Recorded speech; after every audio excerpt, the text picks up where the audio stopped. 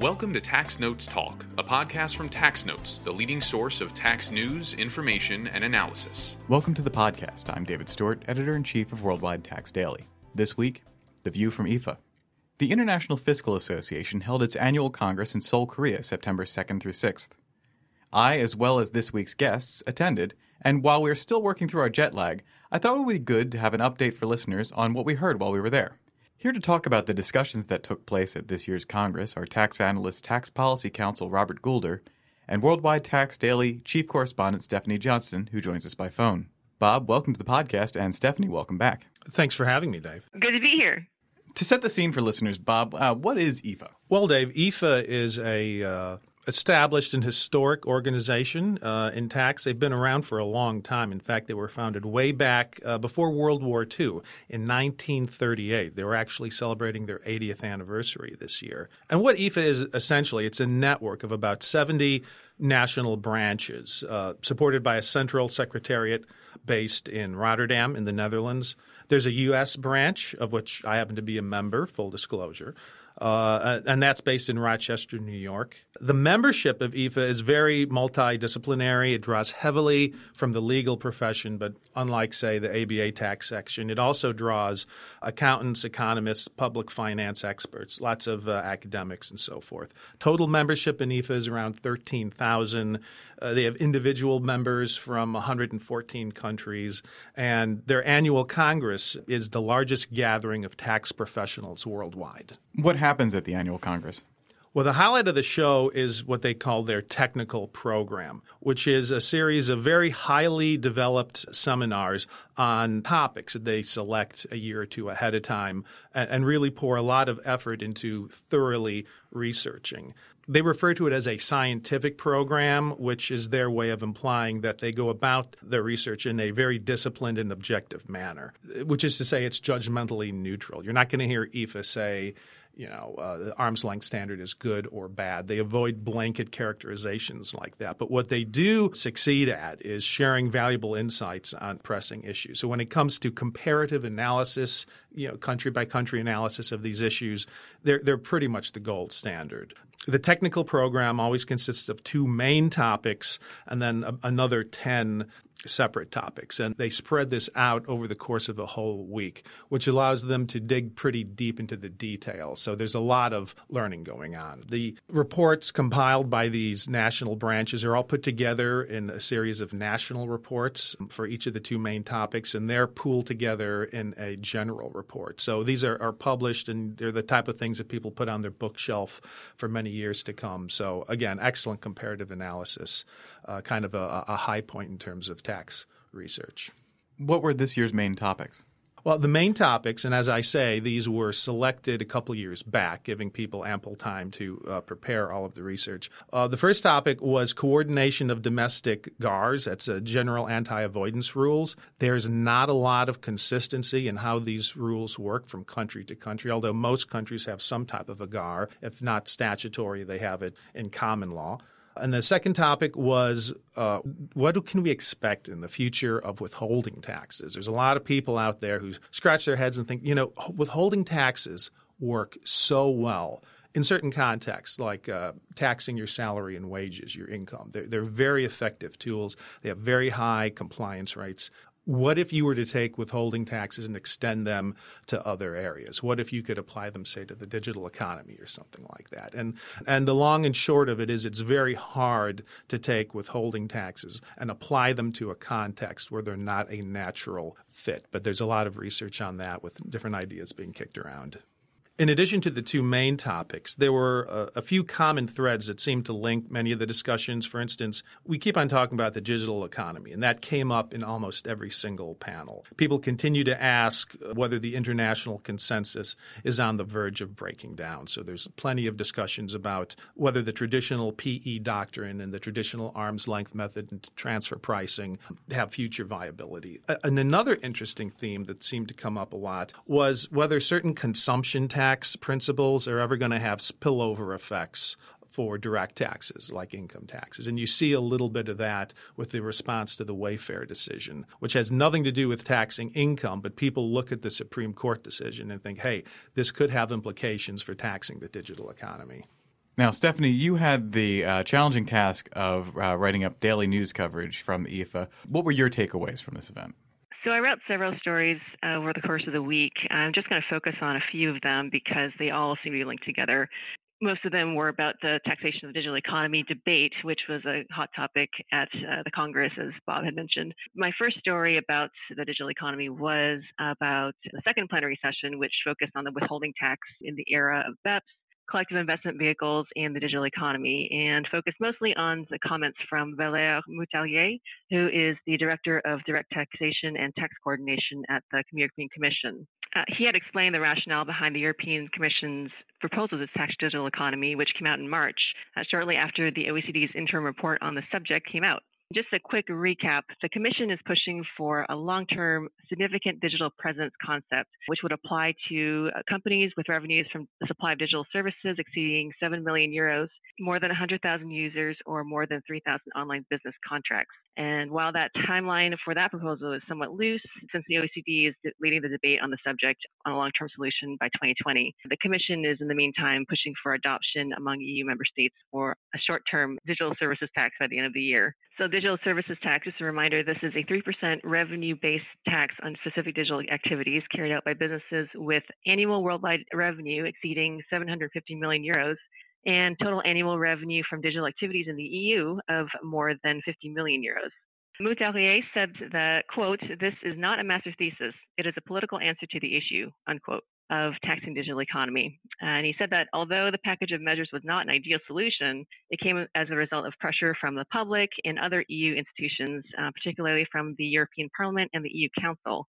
He also noted that the upcoming European Parliament elections next spring were a factor in the Commission's decision to issue these proposals. So it was sort of a last call for any new proposals to address the issue to happen. So Moutarlier also argued that the digital services tax should not be seen as a withholding tax, and rather it should be seen as a new pan-EU harmonized tax. And as for the Commission's long-term proposal for a significant digital presence, Moutarlier said that it would feed into the OECD-level discussions, but essentially focuses on the same issues: countries' right to tax, rethinking nexus criteria, and how to allocate profits to that nexus criteria. And according to him, the significant digital presence proposal should be seen as in the context of the OECD's report on long-term solutions in 2020, as well as the European Commission's proposal for a common consolidated corporate tax base. And the Commission hopes for some kind of convergence among those three elements by 2021. So what he said was not really breaking news. It's been widely acknowledged that the proposals were politically driven. It was still interesting to hear a top-ranking official from the European Commission explain the reasoning behind its proposals. And it's also interesting in the context of the informal ECOFIN, which happened over the weekend of September 7th and 8th, where further discussions on trying to get consensus on the digital services tax took place. And one key element that came out of that was the fact that France is now going to introduce a sunset clause for the DST, which was a big question during the IFA Congress. Is the European Commission going to introduce a sunset clause for the short-term solution in order to make way for the long-term solution, whatever that may be? So that was pretty interesting to hear in Seoul. Dave, you know that saying that if it looks like a duck and quacks like a duck and walks like a duck, then it's got to be a duck. It's really interesting here to see Moutarlier say this is not a withholding tax because it is a gross basis tax. It is completely unrelated to how much income the entity in question is earning. You could actually be a company that is losing money and still be hit by this tax. So it's blind to the profit that the company is making. But it seems that politically they have to sell it as a tax in lieu of an income tax. I think the people, the European here, the population in Europe, they have this expectation that the corporate tax is going to hit these firms and their profits. And under the current rules, that's not happening. That's why they need this tax. And he has to go to great lengths to say that, no, it's not a withholding tax. But really, that's what it looks like. Mm-hmm. Mm-hmm. Thanks for that, Bob. That's an astute observation.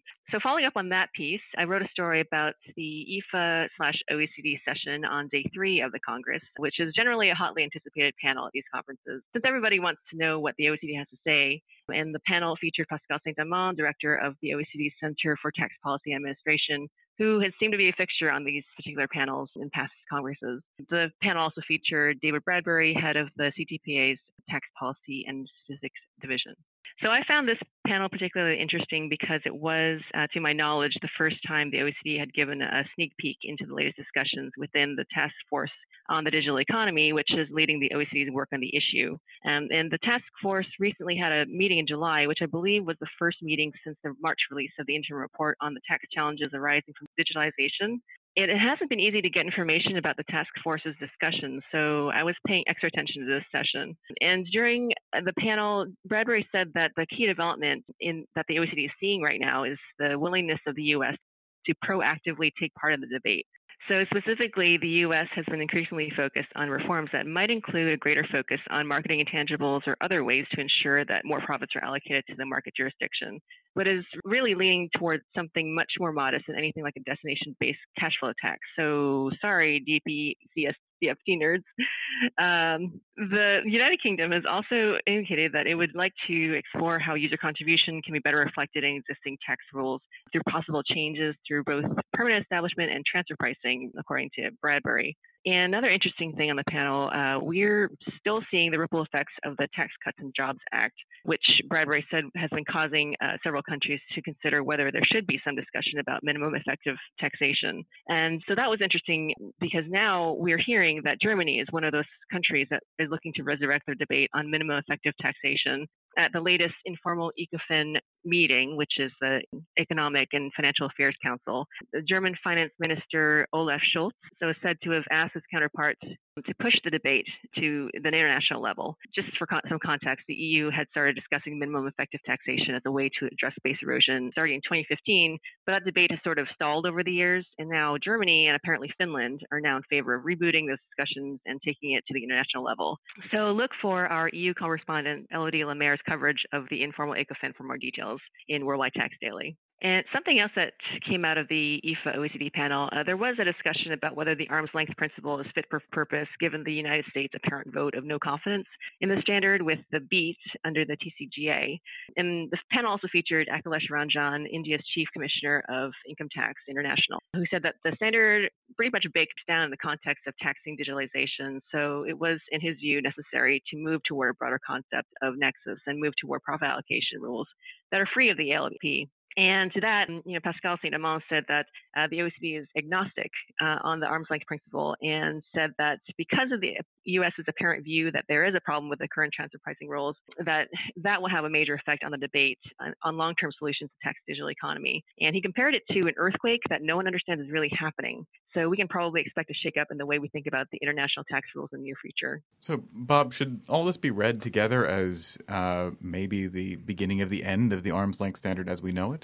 Quite possibly. I like the earthquake analogy. It's remarkable to me how much things have changed. Here we have Pascal Saint-Amand saying that the OECD is agnostic towards the arm's length standard. That is in stark contrast to the way things have always been. There's a real departure from the orthodoxy here. I remember going to IFA congresses not long ago where the OECD was the vanguard, the great protectorate of the arm's length standard and the PE doctrine. This is foundationally in the OECD Model Tax Convention. It's in the OECD transfer pricing guidelines. If you look at the U.S. sphere, you've got cases like Altera and Medtronic where the multinational corporations are going in and say, yes, this is the arm's length standard. These are the rules we all have to live by. And now Pascal is saying that the organization is agnostic. Reading between the lines, he seems to be saying, look, they're just about building consensus among their stakeholders and trying to avoid double taxation and avoid internal consistencies and confusion for taxpayers. And that's quite different than saying this is the orthodoxy. You have to abide by this. The other thing that struck me is there was some discussion of this way to look at the relationship between Article 5 and Article 7 of the OECD model. When I went to law school or the LLM program, they ingrained this in you. I mean, this should be hardwired into your brain. First, you have Article 5 analysis. Is there a permanent establishment? If and only if the answer is yes, there's a permanent establishment, then do you move on to Article 7, where you allocate profits to the competing taxing jurisdictions. And what Pascal seems to suggest, and I don't mean to pin this on him personally, this is sort of just a general movement in terms of how the tax community is thinking, It's that you should invert that order. You should flip it. Because what is the point of finding a PE if you don't have profits to allocate to it? It becomes sort of a waste of time, a fruitless enterprise. They're saying maybe you flip that. You think about how you want to allocate profits and which jurisdictions have taxing rights. And then the second step becomes, well, does that jurisdiction have a PE? And if they don't, under the current rules, then maybe you need a different definition of what a PE is, which is where you get into this proposal for the long-term solution, the significant digital presence. And flipping that sequence between analyzing Article 5 and then Article 7, that is kind of revolutionary stuff. It's exact opposite of how I was raised and brought up to understand all these issues. So yes, I like the earthquake analogy. And more to the point on whether or not there is a PE, you mentioned earlier that the Wayfair decision kept coming up, which seemed to be often brought up in the context of the U.S. Supreme Court has kind of come to the same conclusion regarding, taxable nexus, at least in the consumption tax realm, that a lot of international experts are talking about need to be applied in the income tax realm. Is that how you saw that? Absolutely. This was remarkable. There was one panel at all of IFA that focused on consumption taxes, and I think that was probably the panel where the Wayfair decision came up the least. What we saw before our own eyes was panel after panel on direct taxation of multinational corporations where the Wayfair decision comes up. And the language in that opinion is very strong. You have the justices of the Supreme Court saying that it's ridiculous in this day and age to have a physical presence standard for establishing jurisdictional taxing rights. That makes no sense. They liken that standard to a gateway to tax evasion. They liken that standard to, the best friend of people who want to not pay taxes. How can we backtrack from it now in any context? Once the Supreme Court has basically revealed it to be a failed concept. And the breakdown is very interesting. People on the business side are very quick to say, whoa, hold on, that is only for VAT and GST, or technically not even for that, for retail sales taxes because we don't have a VAT. But really saying that's only for consumption taxes. Don't you dare take that concept and try to apply it to income taxes. We don't even want a server farm to be a PE because it doesn't have human beings there servicing it. But I don't know how you're going to avoid the spillover effect because the academics are already there. If you look at some of the writings from people like Ruben Aviona or Ruth Mason, it's clear. The genie has been let out of the bottle, and I don't know how you're going to put it back in. Bob, picking up on your brief mention of the consumption taxes panel, I did also cover that panel, which was the last panel of the IFA Congress. And as Pete Battio, the head of the consumption tax unit of the OECD, said, they saved the best for last. And in many ways, I thought they did. So while most of the attention during the IFA Congress was on direct tax, particularly corporate tax issues, the organizers focused the session on recent international VAT, GST issues from the perspective of basic principles, included the OECD VAT GST guidelines, which is probably the longest title that's on the schedule. So the session featured Pete Battio, as I mentioned, and people describe him as the father of the OECD VAT GST guidelines, which pretty much all countries are using when designing and amending their own indirect tax systems. So he's kind of a big deal. And what I thought was most newsworthy was the fact that the OECD is now working on reaching consensus on options for enlisting digital marketplaces like Amazon and eBay to help with the VAT and GST collection process when it comes to online trade. You may have already heard about how some countries are trying to deal with VAT and GST compliance with the influx of millions of packages that are ordered online from other countries. The sheer amount of packages that are crossing borders have led countries to approach the OECD, asking for ways to make platforms like Amazon somehow responsible for helping collect tax on these packages. And as you may have also heard, there's rampant tax evasion associated with this online trade, particularly from Chinese sellers selling, say, into countries like the UK. And that's a huge problem over there. So, to combat this problem, countries have been introducing their own rules. So, for example, the UK recently introduced joint and several liability rules to make online marketplaces responsible for any VAT that businesses operating on their platforms fail to charge on sales to British customers. And most recently, the UK also created a voluntary agreement with online marketplaces to enhance VAT compliance. And under this agreement, marketplaces will, among other things, provide HMRC with data on request about the businesses that operate on their sites and sell to UK customers. And already we've seen Amazon's European arm and eBay's European arm sign on to this agreement, and other smaller websites like Frugo.com, Wolf and Badger, Etsy Ireland, and ASOS, as well as Flubit, which I have never heard about. Apparently, it's a major UK independent marketplace. All of those guys are joined the list, but Alibaba, which is a giant in Chinese online sales, is conspicuously absent. So we're still waiting to hear whether they will join. At any rate, now the OECD is stepping in and finalizing work on agreed approaches that countries can take to recruit platforms to help with the VAT and GST collection process. And Bethia said that the OECD will present the final outcome at the organization's March 2019 meeting at the Global Forum on VAT in Melbourne. And so that's going to be a big deal to watch. So I think indirect tax is sort of a dark horse in the international tax discourse. Most of the conversation at IFA Congress and in mostly other arenas, they seem to focus mostly on corporate income tax, but VAT and GST accounts for a far greater share of tax revenues across countries, especially in the OECD. And I just looked up a few stats here. The OECD's Global Revenue Statistics Database has shown that VAT accounts for an average of 20% of all tax revenues in the OECD in 2015, and while other goods and services taxes accounted for 12.4%. And that's really huge compared to the paltry 8.9% in corporate income tax that was collected. So indirect tax is definitely a space to watch, particularly when it comes to the taxation of digital economy. And I'm sure Bob, you have some thoughts about this because you're a massive VAT fan.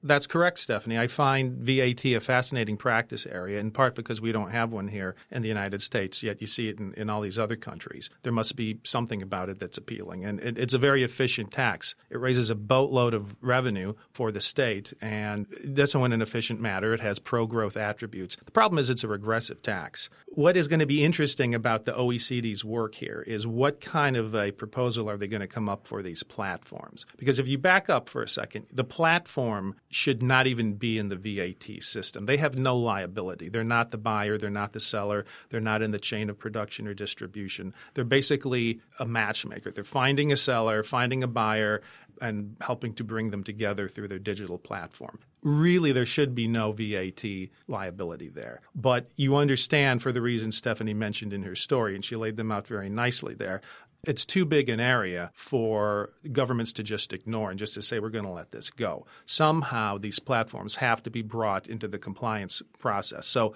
do they do that through information reporting? Do they say get information on every transaction and send it to the tax administrators? Or are you actually going to impose some type of joint and several liability? Because you know how that's going to work out. You don't have to be a genius to figure out that if you're the government and you have a choice between going after some platform like Amazon or eBay, which has lots of money and you know where to find them and you know how to audit them, or are you going to chase down individual sellers and say, hey, pay your VAT? You're clearly tax collectors are going to go after the platforms. So when you make them jointly and severally liable, you're really making them primarily liable. And there's going to be big consequences to that. Excellent. For more detail on what we talked about today, listeners should check out the IFA coverage in Worldwide Tax Daily and Tax Notes International. We'll be posting links in the show notes. Bob, where can listeners find you online? They can find me through Twitter. That's at Robert Goulder. Last name is spelled Goulder. And Stephanie, you?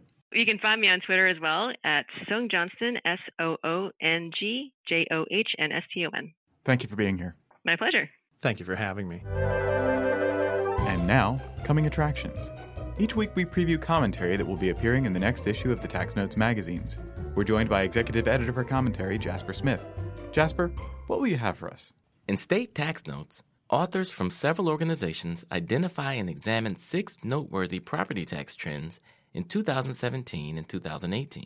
Also, Richard Cram responds to a recent magazine article arguing that Public Law 86-272 implicitly preempts states' ability to impose net income tax on a cloud computing service provider's income if the provider has no in-state business activities. In Tax Notes International, practitioners from KPMG examine changes in the transfer pricing environment in both the United States and internationally to determine how these changes affect taxpayers' desire to pursue an advanced pricing agreement in the United States.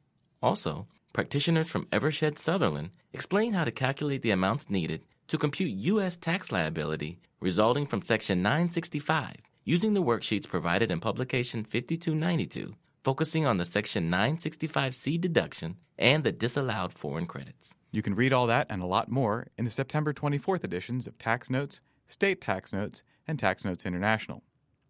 That's it for this week. You can follow me on Twitter at TaxStew, that's S-T-E-W.